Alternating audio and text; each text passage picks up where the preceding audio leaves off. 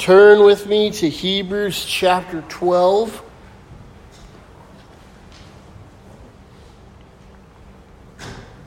Hebrews 12, beginning in verse 11.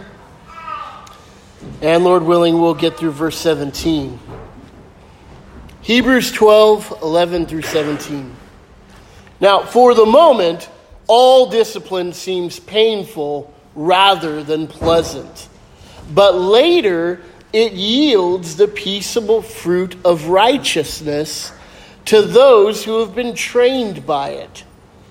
Therefore, lift up your drooping hands, strengthen your weak knees, and make straight the path for your feet, so that what is lame may not be put out of joint, but rather be healed.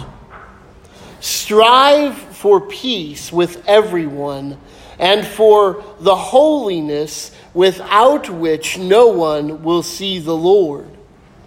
See to it that no one fails to obtain the grace of God, and that no root of bitterness springs up and causes trouble, and by it many become defiled.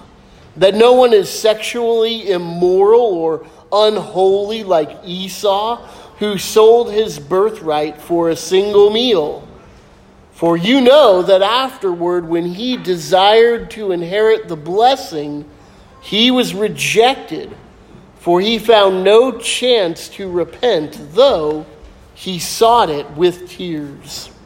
Lord, we ask that you would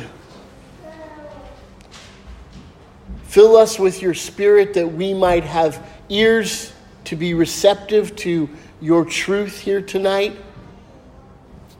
that we might have a heart that is tender and ready to be molded and shaped by you, that we in our spirits, Lord, would desire to become more and more like you, mastering our flesh, mastering this part of us that still is yet to be redeemed by you, Lord. And all in all, we ask this for your glory and your great name's sake, that you might be pleased. And so tonight, as we worship you and we give you the glory and honor that is due your name, oh God, we ask that you would use this time to be pleased with our worship and to mold and to change us. Ultimately, Lord, it's all for your glory and your great name's sake. And so we ask this in your precious Son's name, Jesus Christ our Lord. Amen. Well, we're right in the middle of this section on discipline here. It's probably not the most popular topic to start the year on in most churches, although you do have people making all kinds of, New Year's resolutions and whatnot. And so there's an element of, wanting to be a disciplined individual in these new aspects of your life, or an aspect of your life that has been neglected over time or whatnot. So perhaps it is fitting to begin the new year right here in the middle of this section on discipline in Hebrews 12. And you know the story at this point. These Hebrew believers have been struggling. They've been under persecution, and it's been so hard and so hot and so heavy. And many of them have just abandoned the faith and turned back to their old ways, their Judaism. And so the writer of the Hebrews is writing to them to shake them up, stir them up, to tell them, keep on keeping on. You can't turn back. You can't turn away from Christ, because there's nothing else to turn to. And this section that we just read for our scripture reading, the section that we're going to look at tonight, this is the last of those warnings throughout the entire book of Hebrews. There have been 7 of them, and we have pointed them out as we came to them. This particular one here is a poignant one. he goes back to the book of Deuteronomy. The writer goes back to the book of Genesis. The writer goes back to the Psalms and to Proverbs as he pulls from the Old Testament here to remind them and to issue them this last and final warning before he moves into the section on why the new covenant is so much greater than the old covenant. And then finally closing up his book. But as he finishes with this last warning, here he gives us some practical implications for what it's going to mean for us to keep on keeping on with Jesus.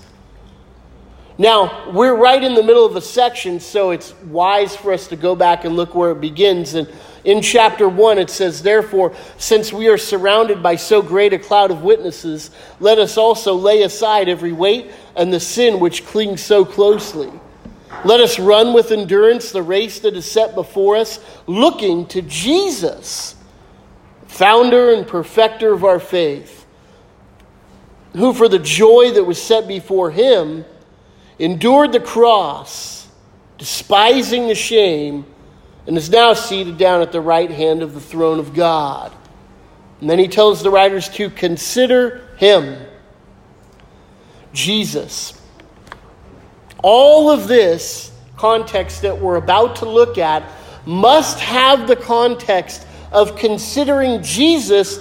Otherwise, this text becomes rank moralism. Now, I've heard this text. In fact, I've heard this text preached before out of its context in the way that here's what you need to do. You want to be a good Christian? Well, what you need to do is you need to start being peaceable with other people. Watch out for that root of bitterness. You need to pursue holiness. And what do we mean by holiness? Absolute perfection. Root out all that sin. Get it out of there. It's your responsibility, believer. Turn up that heat and get that sin out of your life. You want to be a disciplined Christian? You want to lift up your drooping hands? You want to strengthen your weak knees? Get to it. I've heard that kind of preaching before. I hope I've never preached that kind of preaching before from this text, but it scares me that I might have at some particular point, because this isn't the first time that I've taught Hebrews. The context, the point is, Jesus is amazing. Jesus is glorious. Jesus is the author, the perfecter of our faith. He is everything to us. He is absolutely the pinnacle and best of all beings. He is worthy of all our worship, all our honor, all our praise. He has given us everything that pertains to life and godliness. He is the one who set before himself this joy. The Father called him to do it. He determined to do it. The Holy Spirit strengthened him to do it. And he, despising the very shame that came with the cross of Christ, with the wrath of God upon him, with his own creation turning against him violently and rejecting him, he still endured. He saved you.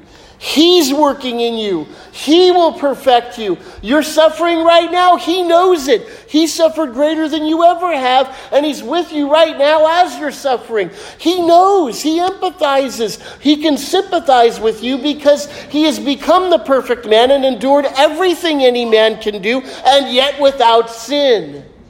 Jesus, Jesus, Jesus, Jesus. That's the point. That's the focus. And so when the writer of the Hebrews here starts bringing this warning to fruition in these next few verses, it is not removed from the context of Jesus. He didn't turn from Jesus is the author of your faith and now it's up to you guys.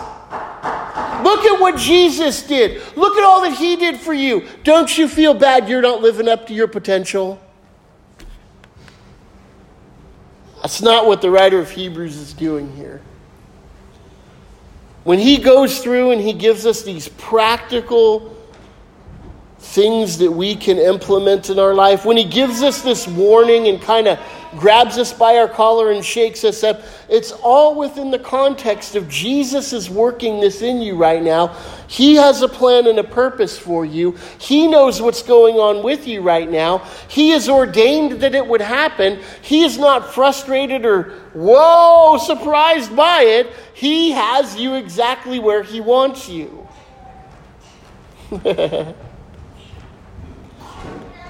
Almost. You almost made it up here.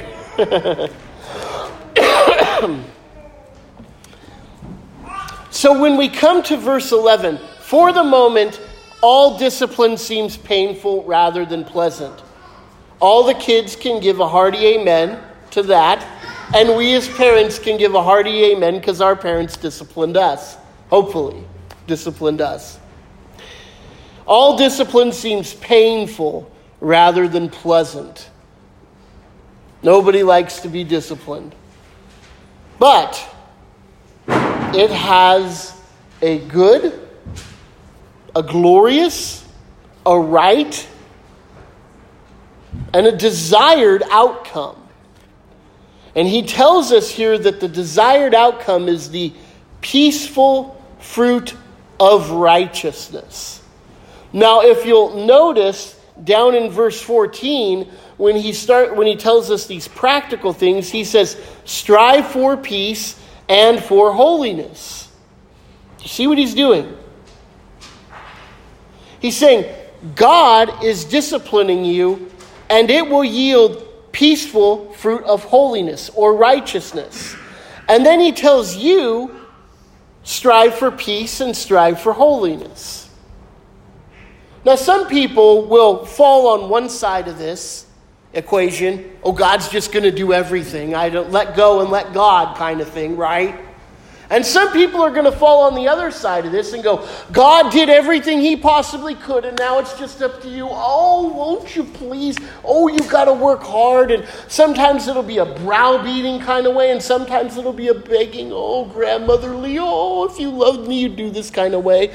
Both of those ways of understanding this are unfortunately in error.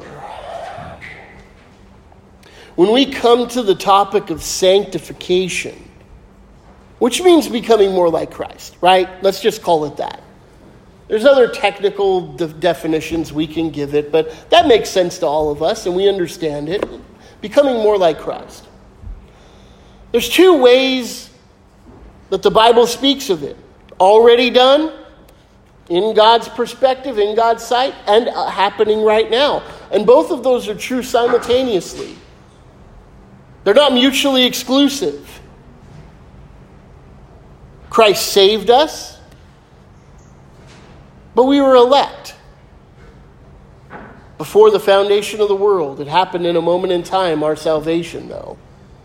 Christ bore the wrath, but yet it wasn't applied until, for me, July 1st, 1993, when I bent my knee and repented and trusted in Christ as my Lord and Savior. It's a mystery. It's one of those things that is given to us in Ephesians chapter 2 that says that we are by nature children of wrath, and that's a true thing. And yet, we were elected in Christ from the foundation of the world.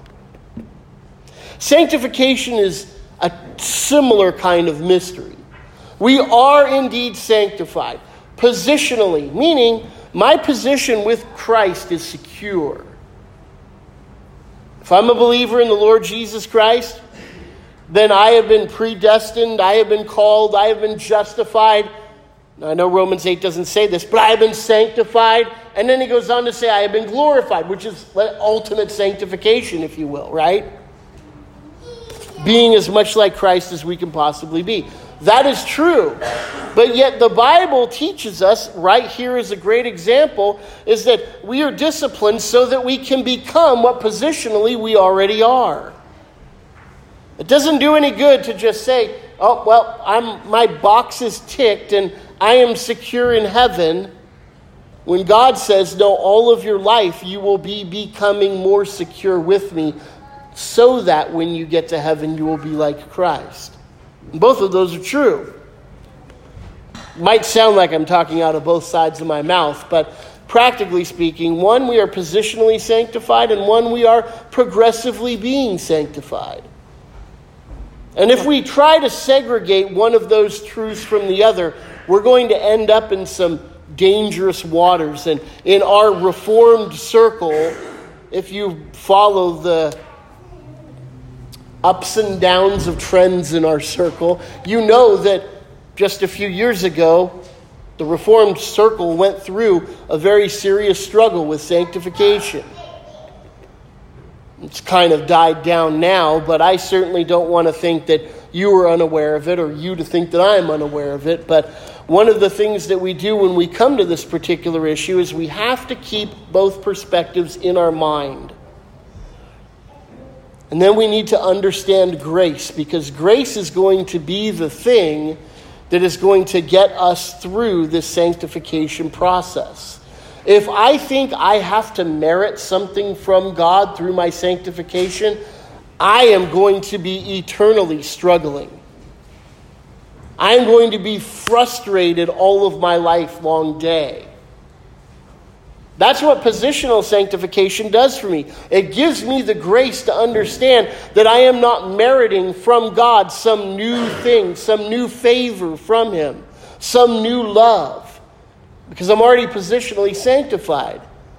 Grace gives me the freedom that when I do fail, I can get back up like it says here. Lift up your drooping hands, strengthen your weak knees. I can do that because I understand Christ is the author and perfecter of my faith, right? But then that doesn't get me off the hook either. I still must pursue Christ-likeness. This is out of love. This is out of respect. When the Bible teaches me that the fear of the Lord is the beginning of wisdom, I understand that, yes, I am saved. Yes, I am righteous before God even right now, clothed in His righteousness. Yet, I don't take advantage of that or take that for granted. In fact, I rejoice in that because I know I'm undeserving. Right? In fact, look at Romans chapter 5. Romans 5.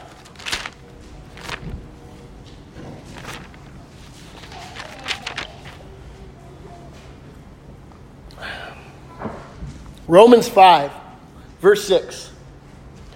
While we were still weak, at the right time, Christ died for the ungodly.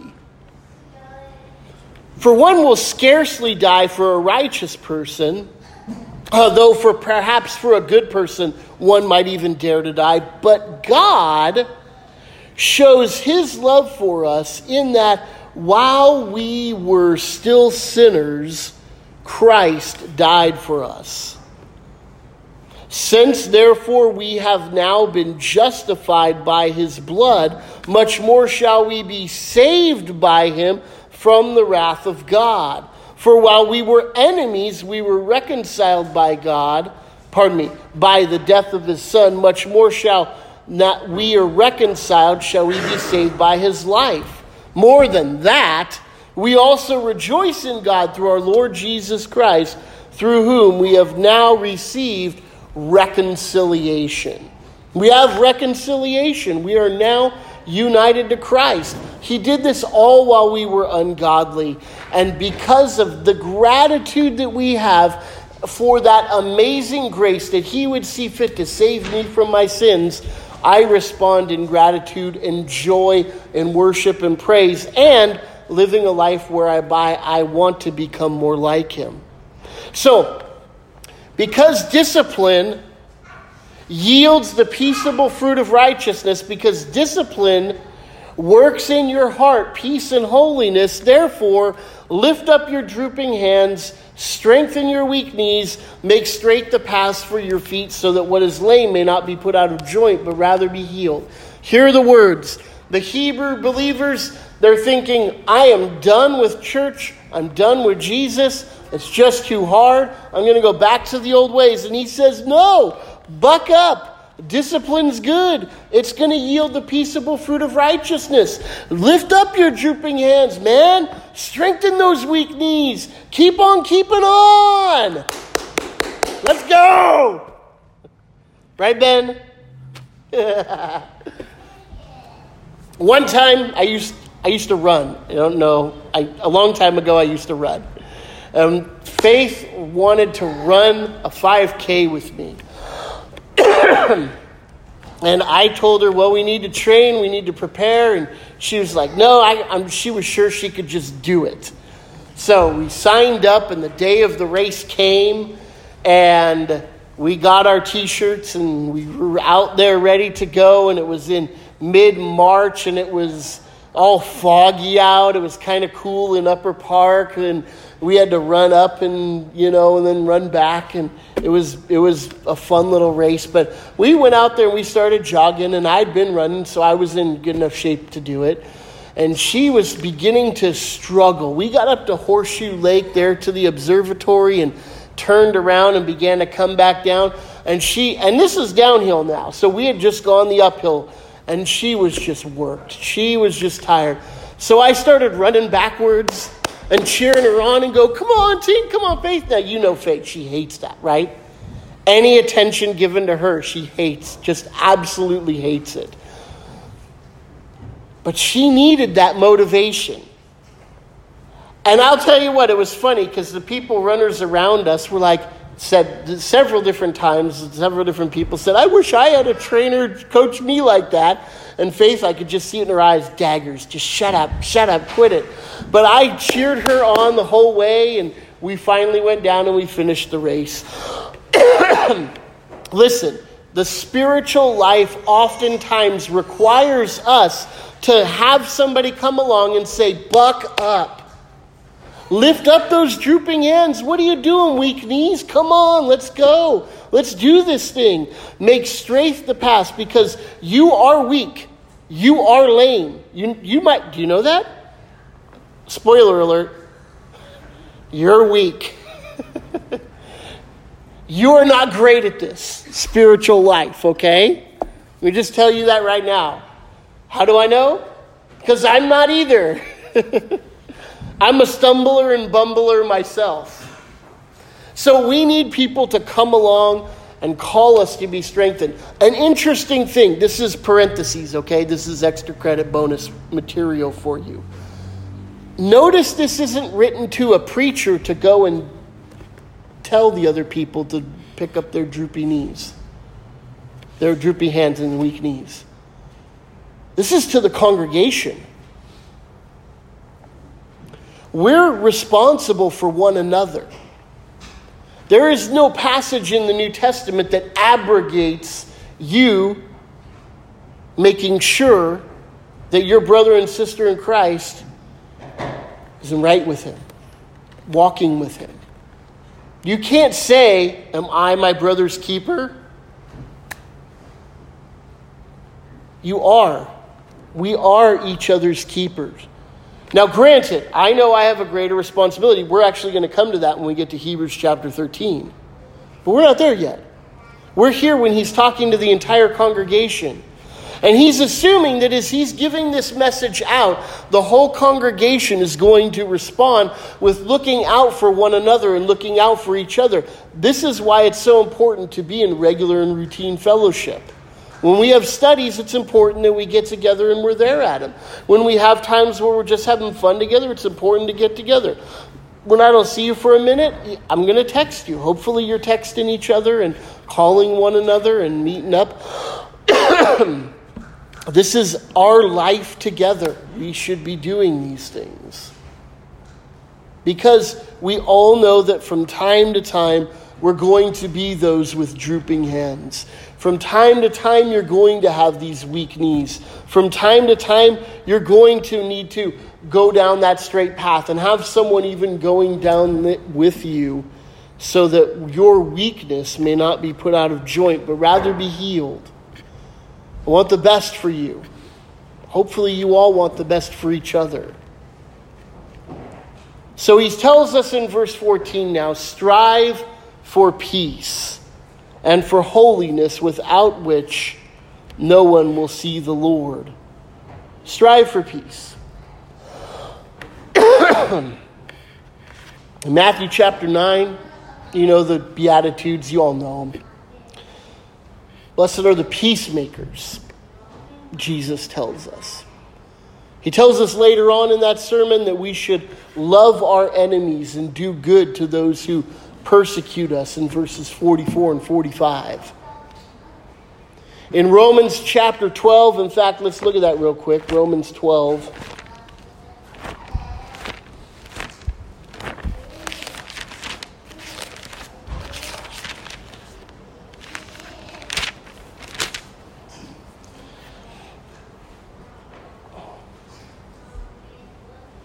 Verse 16, let's start there.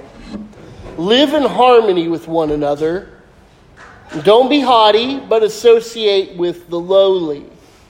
Never be conceited. Repay no one evil for evil, but give thought to do what is honorable in the sight of all. If possible, so far as it depends on you, live peaceably with all.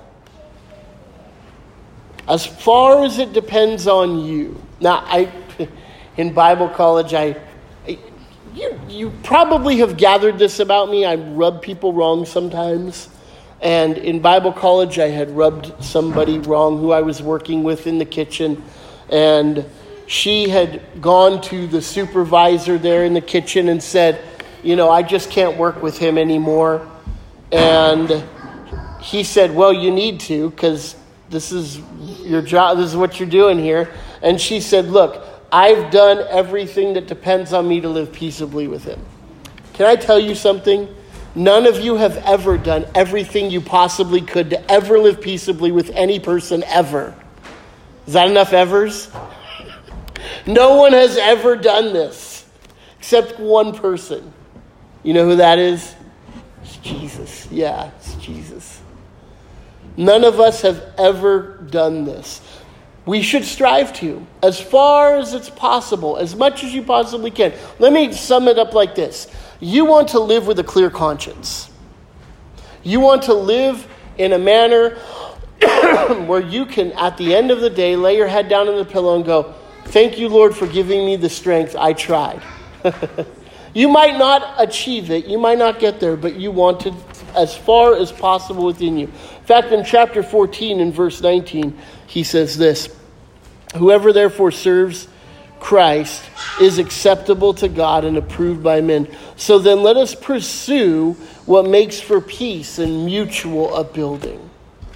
So we should be striving for peace with one another. Boy, the church is fractured by people who are not willing to be humble and not willing to strive for peace with everyone. It's so easy to take offense, to get hurt, and to start to think things and then to go off and to just, I'm going to go do my own little thing rather than seeking peace. There's a wonderful passage in the 1689, and should have brought it up here with me, and I can point it out to you later on if you want to see it. But basically it says that what we won't do, what we promise to do, what we desire to do, to strive to do, is to live in such a way as peace with each other within the church that even if somebody thoroughly offends me and I don't think the leadership is doing everything they should do, I'm still going to continue to worship the Lord in this context because I trust him and I believe that he will work out his great will. That's amazing faith. To not see it, to think, boy, everybody's getting this wrong, but yet still at the end of it to say, you know what, I'm going to trust that the Lord, that the Lord is doing it. And for holiness. Now, holiness here in verse 14, in no way do I think he's saying you should be perfect. A lot of times we read the word holiness and we think you've got to be perfect. And what might come to your mind is that passage in 1 Peter 1, right? Look, it's just a few pages to your right. 1 Peter chapter 1.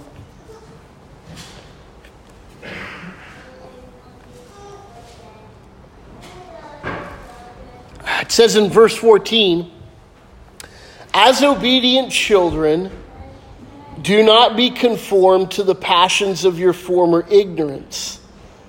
But as he who called you is holy, you also be holy in all your conduct, since it is written, you shall be holy, for I am holy. That's easy to read that and go, man, that sounds like perfection if there ever was a verse that said, you better be perfect, right? But notice what he's saying here, as obedient children. What's our context? Children being disciplined by the Father, right? So it's a similar context. Different authors probably, but similar context. And he says, as obedient children, what we're to not do is be conformed to the former passions of ignorance. Don't go back to the way you used to worship. What's the problem in Hebrews? They're thinking about going back to the way they used to worship, right? The context is even more similar.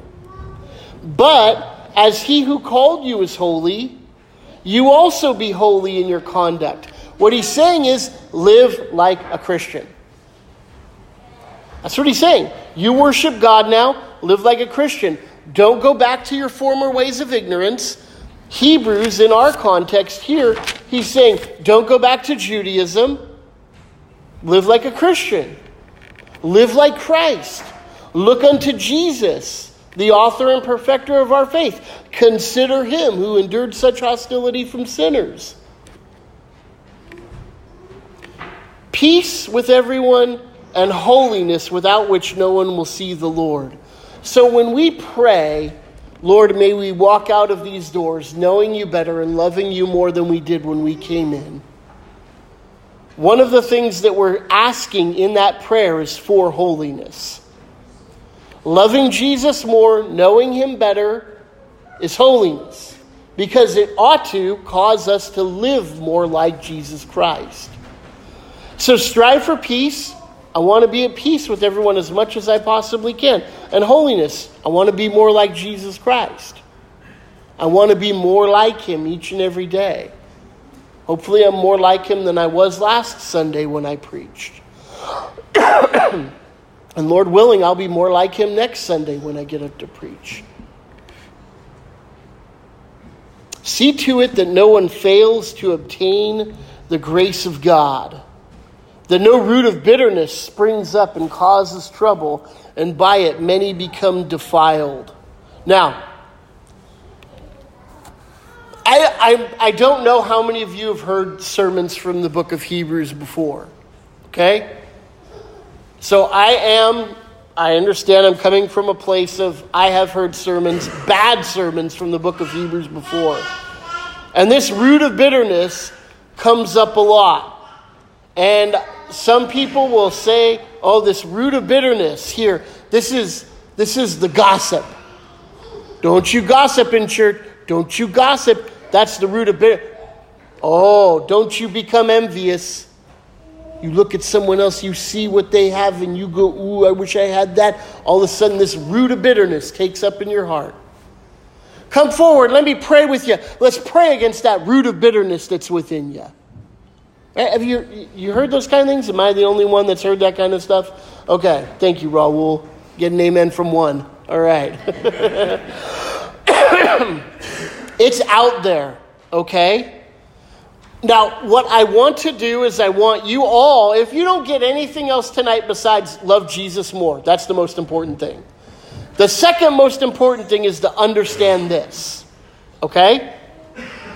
So, who is he writing to? The Hebrews, right? They're Jewish Christians, right? Did the Jews know their Bibles pretty well? Yes. So if he is bringing up a phrase that appears in a prominent place in the Old Testament, it probably behooves us to go and look at that text, right? Because what's probably happening is he's directly alluding to it, right? So let's look at Deuteronomy 29.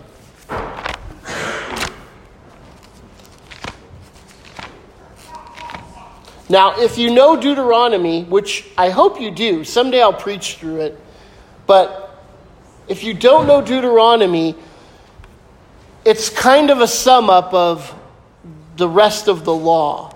And it concludes with a blessing and cursing passage and then a reiteration of the covenant.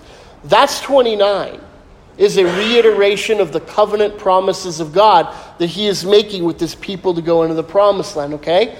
So it's fitting that we're talking in covenantal language when we come to the Hebrews, right? Look down with me at verse 18. Beware. That already gets our attention, doesn't it? Because we know we're in a warning passage in the book of Hebrews, right?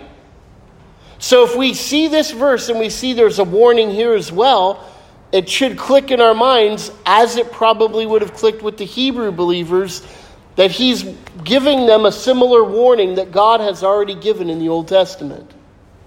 Beware lest there be among you a man or a woman or a clan or a tribe whose heart is turning away from the Lord our God to go and to serve the gods of those nations. Beware lest there be among you a root bearing poisonous and bitter fruit. Sounds familiar, right? To us. You see, to the Hebrew believers, when he says, see to it that no one fails to obtain the grace of God, and that no root or bitterness springs up and causes trouble, their minds are going to go back to Deuteronomy 29. They're instantly going to know what he's talking about here. So this root of bitterness is not the gossip. This root of bitterness is not slander. This root of bitterness is not your faith is weak and what you need to do is you need to tithe more because that's going to, strengthen your faith and, you just need to step out and sow your seed kind of thing. That's not the root of bitterness. The root of bitterness is not envy against somebody else's stuff. The root of bitterness here that he's speaking of is you becoming bitter against God and you leaving and abandoning the faith and going and serving other gods. And to the Hebrew believers, he's saying, you can't even walk away from Christ and go back to old Judaism and not have a root of bitterness. This is what it is now. That should have been mind-blowing for them. That here the very covenant that God gave saying, don't go worship other gods, is now being brought back up in their context saying, don't go back to Judaism. Do you feel the weight of that argument? That is huge. Monumental. This is one of the greatest arguments in the entire book of Hebrews. That the Jewish God that gave the covenant to the Jewish people is now saying, if you abandon my son Jesus Christ and go back to what I prescribed before, it's the root of bitterness. That's devastating. This might be the most harsh warning because of what we just read in Deuteronomy. Because none of the Hebrews wanted to go and worship other idols that was abhorrent to them. When they left the exile from Babylon, Syria, Medo-Persia, and came back into the land, one of the things that they never went back to was idolatry. You see, that's one thing Jesus doesn't come and confront the Judaizers in the nation of Israel. Because they understood the exile happened because of their idolatry. And they thought in their arrogance and their cockiness that they were over such sin. The writer of Hebrews points out, not only are you not over such a sin, you're committing that very same sin when you're going back to Judaism and abandoning the Christian faith, abandoning Jesus Christ, abandoning the Lord. See to it that no one fails to obtain the grace of God, that no root of bitterness, that no desire to abandon Christ springs up and causes trouble, and many become defiled by it. Right? That kind of thing festers, This is what kills churches, when there's 2 or 3 people that are just like, now this is going to sound like I'm going back to slander, but what it is they're denying the faith when they start going, oh, I can't believe he said that in his sermon. Oh, this or that. And people start focusing on incidentals rather than on Christ, rather than on the Lord, rather than on peace with other people and their own holiness. You see, striving for peace, striving for holiness are antidotes to this problem. Because if you're striving for peace, that's hard, and I need the Spirit's help to do it, and I need to look to Christ to see how he lived to do it. If I'm striving for holiness, I need to look to Christ and see how he lived so that I can live a life that is commensurate, that is consistent with how he's called me to live as a Christian. Peace and holiness are the antidotes to this kind of root of bitterness springing up, and the frustration, the negativity that has been associated with going through a difficult time and difficult struggle and thinking, oh, God couldn't have planned this. Oh, this surely isn't from the Lord. Oh, right?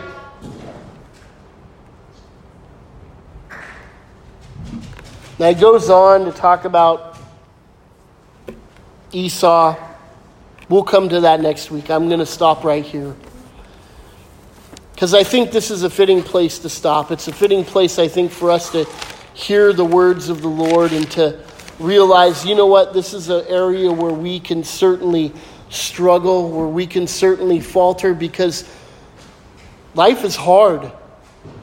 And when the hardness keeps on going and going and going and going, and we aren't in that regular habit of looking to Christ, we will be worn down by it.